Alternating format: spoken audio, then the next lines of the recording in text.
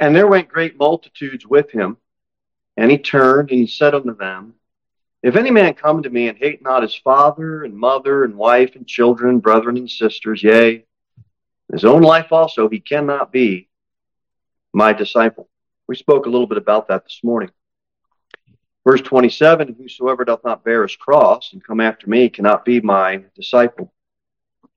For which of you, intending to build a tower, sitteth not down first and counteth the cost, whether he had sufficient to finish it? Lest haply, after he hath laid the foundation and is not able to finish it, all that behold it begin to mock him, saying, This man began to build and was not able to finish. Or what king, going to make war against another king, sitteth not down first, and consulteth whether he be able with 10,000 to meet him that cometh against him with 20,000? Or else, while the other is yet a great way off, he sendeth an ambassage and desireth conditions of peace. So likewise, whosoever he be of you that forsaketh not all that he hath, he cannot be my disciple. Salt is good, but if the salt have lost his savor, wherewith shall it be seasoned? It is neither fit for the land, nor yet for the dunghill, but men cast it out. He that hath ears to hear, let him hear. There's been a lot of preaching on that passage of Scripture. There's a lot of applications that can be made. We're going to take a specific angle tonight. Are you a disciple? Are we disciples? Part of it is being able to esteem Christ higher than all. A couple of questions I'd like to ask all of us tonight. Has our hearts renounced all that the world has to offer us? Has Christ been esteemed higher than it all? Have you laid all down at Christ's feet? Are you 100% at his disposal? And if not, this evening, are you ready to part with whatever it is for Christ?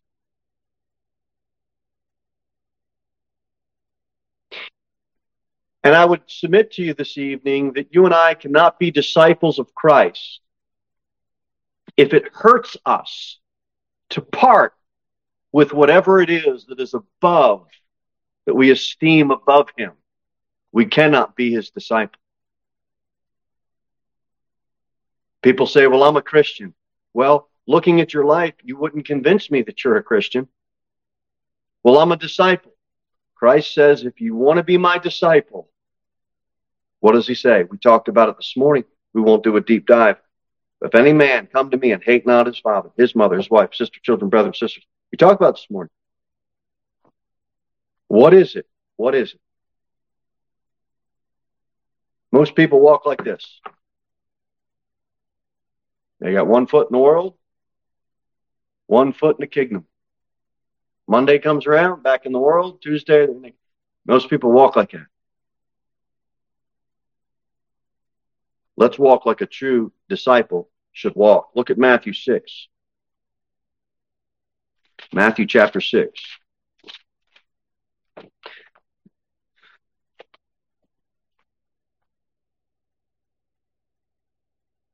Bible says in verse 24, Matthew 6:24, no man can serve two masters, for either he will hate the one and love the other, or else he will hold to the one and he will despise the other. Ye cannot serve God and mammon. There's going to be a priority. And tonight I'd like to ask you, are you his disciple? Is Christ your true priority? The heart is deceitful above all things and desperately what? Wicked. Who can know it? I'm telling you, because our hearts are so wicked, we really have to start being specific about what we're talking about in our own lives when we bring it before the Lord. You and I, we need to go to the Lord and specifically talk about what are our lusts? What are our sins? And we have to be specific as we cry out to the Lord. Go to Psalms 119.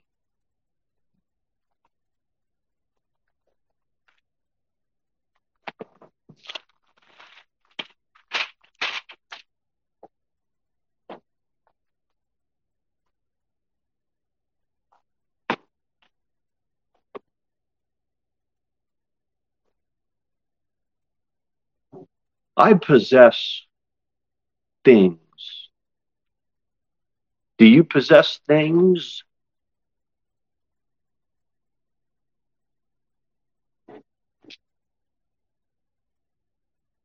Car,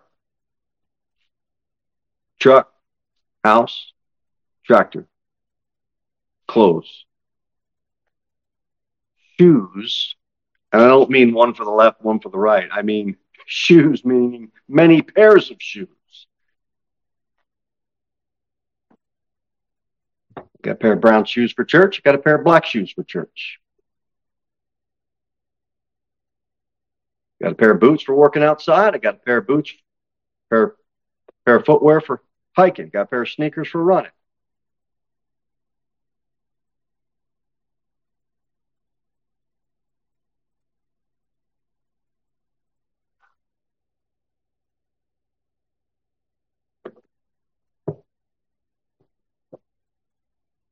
Do you see vanity in all the things that you possess?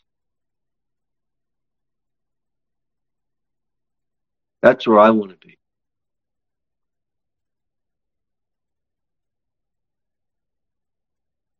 I'm not saying not to have those things, but if those things have you,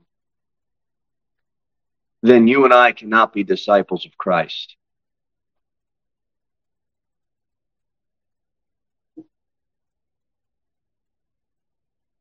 It's vanity, and it isn't going to last. I need to be fulfilled, so I'm going to go on a shopping spree. I need to find happiness, so I'm going to go buy this widget. It's empty. It's vain. Don't send back all your widgets. But the widgets that have you, send those widgets back. I want to be as careful as I'm asking you to be careful. To be a disciple. Watch what it says in Psalm 119. You want to read all the verses? 96, verse 96. Psalm 119, verse 96. The Bible says, I have seen an end of all perfection. But thy commandment is exceeding broad. God's law shows us truly, it shows everyone that we're not perfect. And someone that claims perfection can only do so if they do one thing. They change the perspective and the definition of God's law. And then they can claim perfection.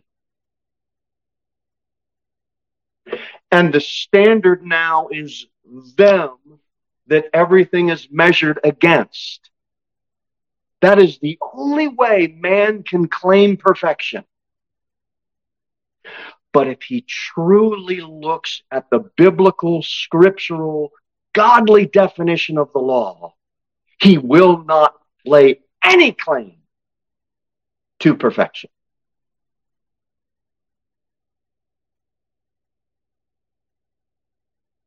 But you've got to come face to face with the law of God.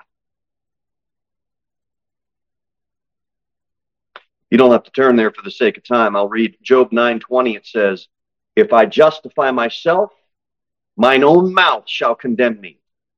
If I say I am perfect, it shall also prove me perverse.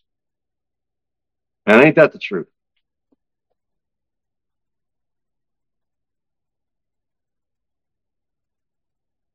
Can you say tonight, from the depths of your heart, that Christ has done more for you than anything or anyone has ever done. That's where I would like us to be. Matthew chapter 6. That's where I'm asking us to be. Matthew 6. Matthew chapter 6, verse number 19.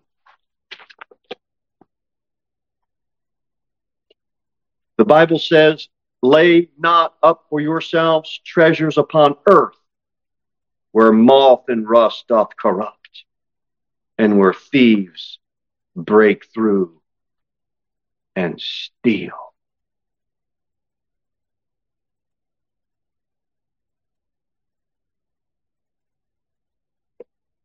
You bought this trailer,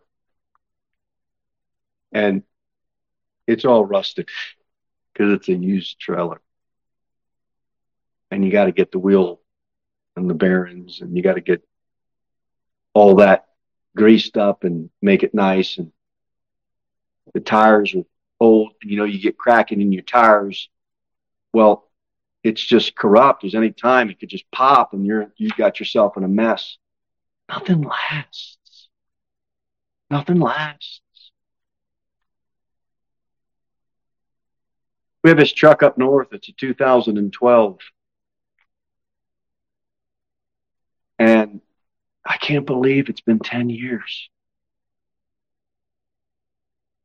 And we got to start thinking about getting another truck for the workers to drive because, well, you don't want to be on the New Jersey Turnpike or some highway, have a truck blow out, and you got a trailer on the back of it. You got all your, it doesn't last. I thought it should be like new, but it doesn't last. Everything that you and I own, nothing compared to Christ.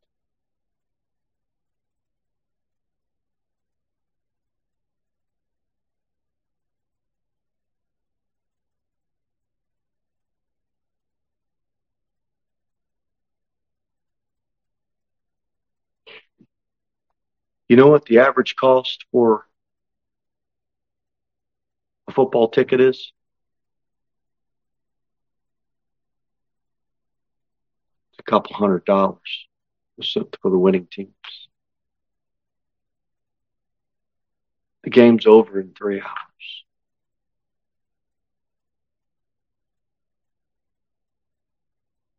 I got 2 missionary letters today that I was reading. I just think in my mind, man, wouldn't it be great to have $1 million to send for foreign missions? Anywhere missions. Lay up your treasures. What does it say?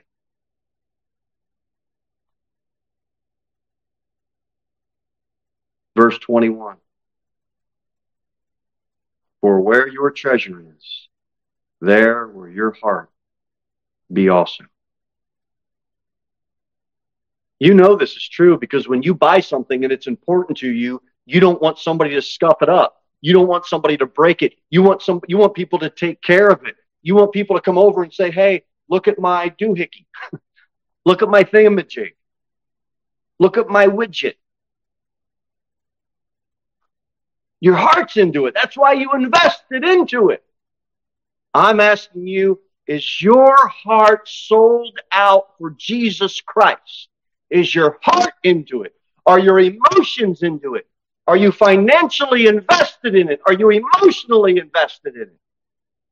It's the cause of Christ. Better than anything. Surpasses all the riches that this world can offer.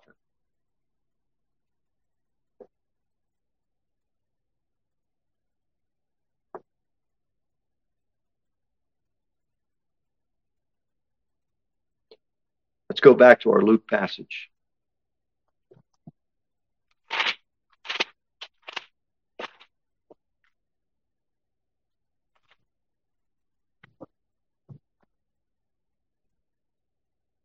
Verse 27, and whosoever doth not bear his cross and come after me cannot be my disciple.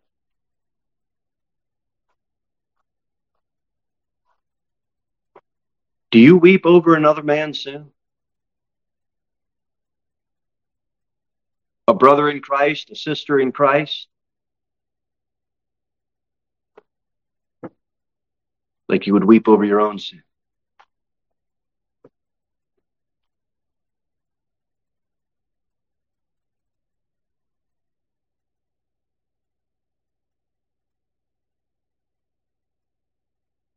When Christ is talking about here in verse number 26, hate not his father, his mother, his wife, children, brother, and sister, he's not talking about weakening human bonds. It actually becomes stronger when we become more connected to the Lord Jesus Christ. Look at verse number 26, a little tighter here. At the end it says, and his own life also. Yeah, you include your mom, include your dad, include your wife, include your children, include your brothers, include your sisters, but your own life also. When Jesus Christ was fastened to the cross, he had nothing. They fastened him to the cross. He was naked. Look at Luke 23, the 34th verse. Luke 23, verse 34, the Bible says, and he said, verse 20, chapter 23, verse 34. 23, 34. Then said Jesus, Father, forgive them, for they know not what they do. And they parted his raiment and cast lots. And the people stood beholding. Everything that he had was gone. Are you willing to do that?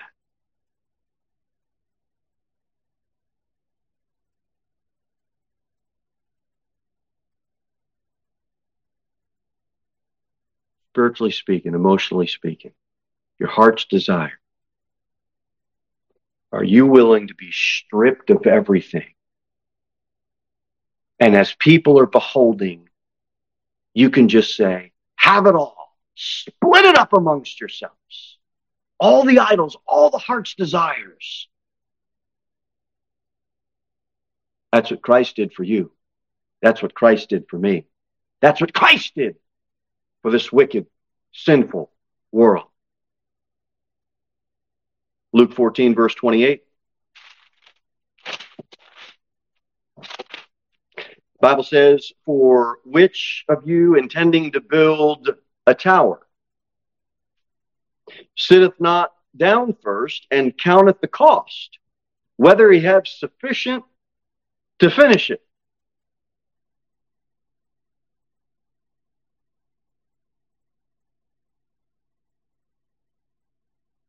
It'd be a pretty sad thing if Jesus Christ came down to earth as God manifest in the flesh and he lived a perfect sinless life and went upon the cross, but he couldn't die for the sins of the whole world.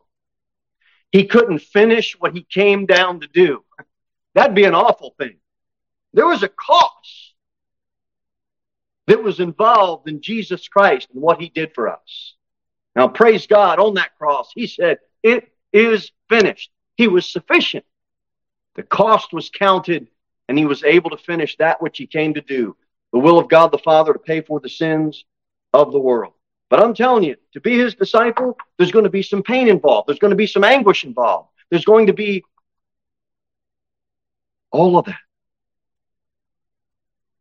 Take up your cross patiently, cheerfully, and like the Lord, willingly. Go to Hebrews 12. Let's look at that verse. Hebrews chapter 12. Verse number 11. Hebrews 12, verse 11. Now, no chastening for the present seemeth to be joyous. I mean, it's not. But grievous. Nevertheless, afterward it yieldeth the peaceable fruit of righteousness unto them which are exercised thereby. I guess a simple practical application would be outward loss many times is spiritual gain. Many have to go through poverty. Many have to go through family, friends leaving them. Bible tells us, Jesus told us, you're going to be hated by the world.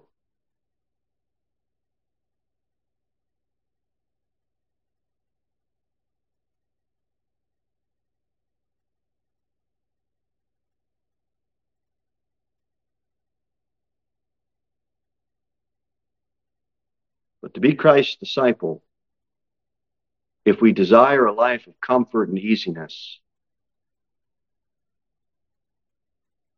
we may be fooling ourselves. Should we desire a life of holiness and godliness?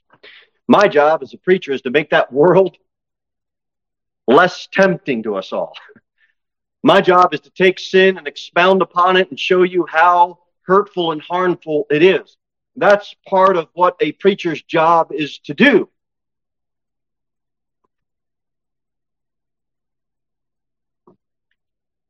That Hebrews verse, at the end of it, afterward it yieldeth peaceable fruit of righteousness.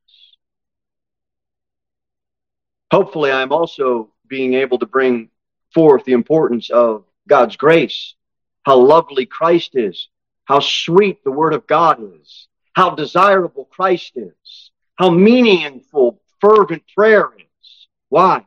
So that fruit can be brought forth. Christ being hung on a tree, a dry piece of wood, that doesn't really bring, you don't see that as a picture of fruit, do you? Yet it was. Yet it was. I'm telling you, when Christ is presented as prosperity, when Christ is presented as health and wealth and a life of ease and comfort, everybody's in. You bring that cross out. That helps you see what the world really is, doesn't it? You start talking about that cross, that shows everybody what the world really is. When Noah released that dove, it found, in many ways, more comfort coming back, having its feet touch down on the ark. You picture that ark of salvation, of us being in Jesus Christ. We better be careful. In many ways, we better be careful to be more like that dove that's sent out. And it doesn't want to find its feet. It don't want to find any grounding on that world. It wants to come back, be on that ark of Jesus Christ. Now, eventually it did. We know all that. But just by way of application, we better be careful that our feet aren't touching down and getting comfortable in that world. On the earth, I guess more specific. Now, no rest for the sole of its feet. Go back to Luke 14.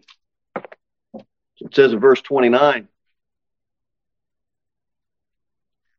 lest haply after he hath laid the foundation. He's talking about this tower, verse 28, intending to build a tower, counting the cost. And then it says, verse 29, lest haply after he hath laid the foundation, he is not able to finish it. All that behold it began to mock him. I'm telling you, want to build a tower. You know what man did. We all know the Tower of Babel. That was a bad deal. You want to build a tower, it better be on the Lord Jesus Christ. He is the foundation. And you know who supplies all the building materials? God does. It's Him. He protects us from all danger. Proverbs 18:10 says, the name of the Lord is a strong tower. The righteous runneth into it and is safe. We've got a tower. The strong tower of the Lord Jesus Christ. We can find safety. We can find rest in Him. He said it was finished. He counted the cost. He paid the cost. And it's going to cost you and I something to be His disciple. Are you ready to curse the lust and the sin that's in your flesh? You know that flesh that just won't get saved because it can't get saved?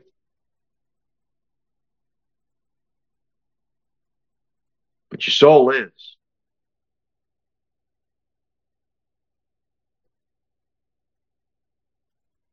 Look, we don't rejoice. I'm not saying that we rejoice in the next statement that I'm about to say. It grieves our hearts. And it's part of bearing the cross, in a sense. Expect your friends that are lost to mock you. Expect your family that is lost to mock you. I don't like saying it because nobody's happy about thinking about that. But that is part of the reality of being a disciple is you will be mocked, you will be made fun of. Are you a disciple? Take up your cross. And are you in the strong tower of the Lord Jesus Christ? Because the storms are going to beat against you. The flood is going to come up against you. But the name of the Lord is a strong tower. Don't build a tower of fame. Don't build a tower of worldly amusement. Rest in the strong tower of the Lord Jesus Christ. Luke 14:31, it says, "Oh, what king going to make war against another king sitteth not down first and consulteth whether he be able with 10,000 to meet him that cometh against him with 20,000. Well, because if you're going to go to war, you're going to meet some pretty strong enemies, aren't you? They're going to be big and ugly and fierce. And they're not going to look to spare your life. So you go ahead and fight those enemies on yourself, and I go ahead and fight those enemies on ourselves, and guess what happens? A W for the enemy. We lose. So count the cost. You want to do it on your own? I don't.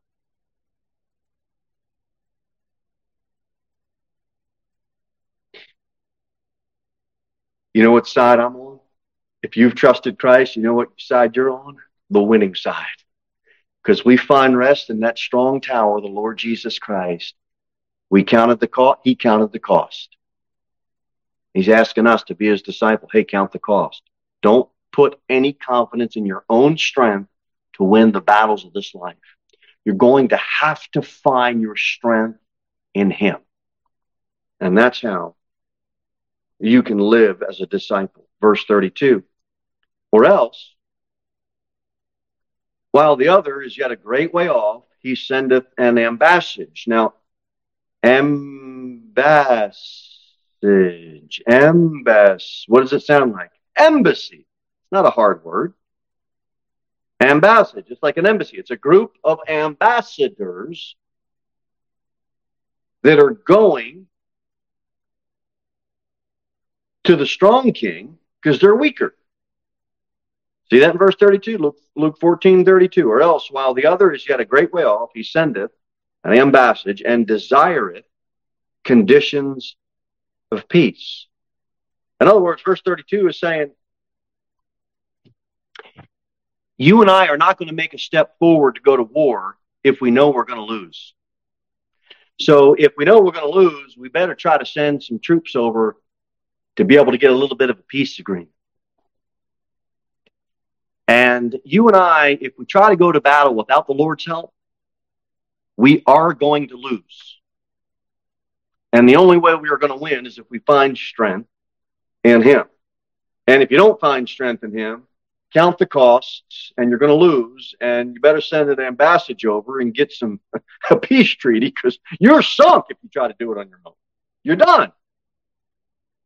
You better trust in God. You want to be his disciple? You want to be his disciple? Consider all this. He didn't say if you want to be saved.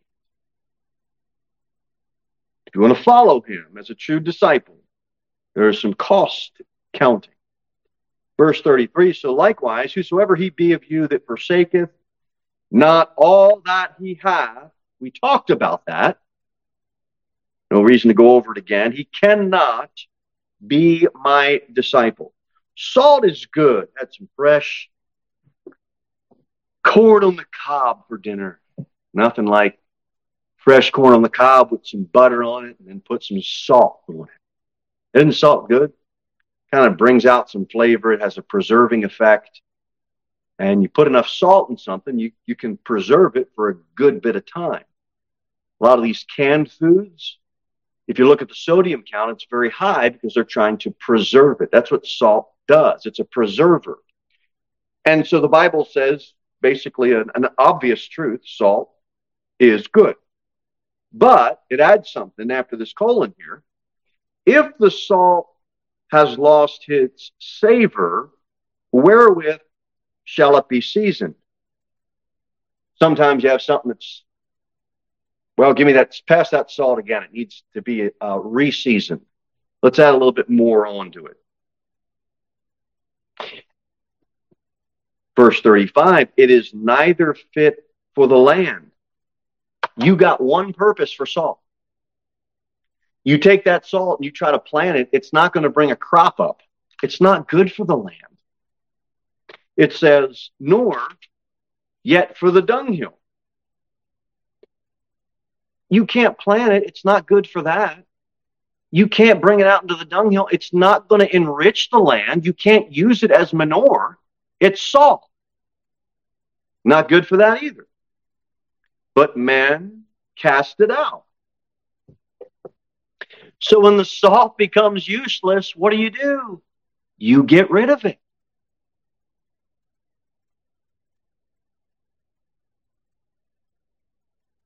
And if you've got a profession without a possession, you're as useless as salt would be. Because if you're not preserved with the Lord Jesus Christ, you're not going to use yourself for anything else that's of any worth. Might as well just cast yourself off. Cast it off.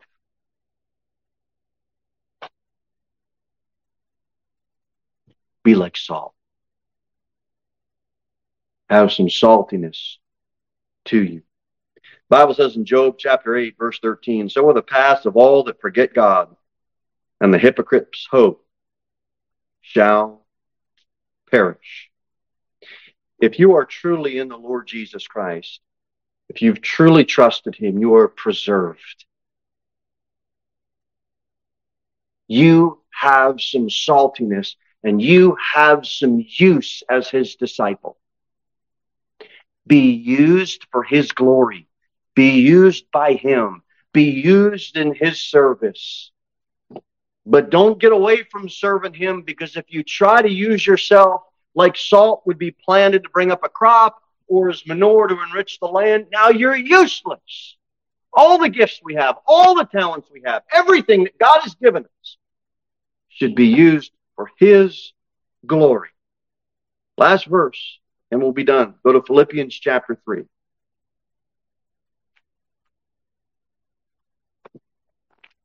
This is one of my favorite passages of the Bible. The Bible says in Philippians chapter 3, verse number 7, but what things were gained to me, those I counted loss for Christ. Let's read that one again. But what things were gained to me, those I counted loss for Christ. Verse 8, yea, doubtless, and I count all things but loss for the excellency of the knowledge of Christ Jesus my Lord, for whom I have suffered the loss of all things, and do count them but dung, that I may win Christ. Who is Philippians 3 written to? Believers.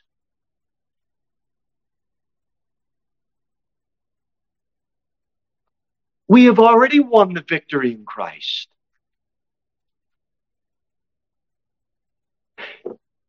This is written to believers, and those believers are told to win Christ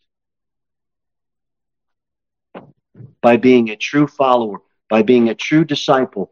Considering the things that you thought were gain, you count them as loss, and you see them as such. They're as low as the dung pile, because you've got the excellency of the Lord Jesus Christ. Can we all do better to try to win Christ, to make him known more, to be his disciple more? And if there's anything holding us back, would we all go to the Lord personally and do business with God concerning that. But let's strive to be better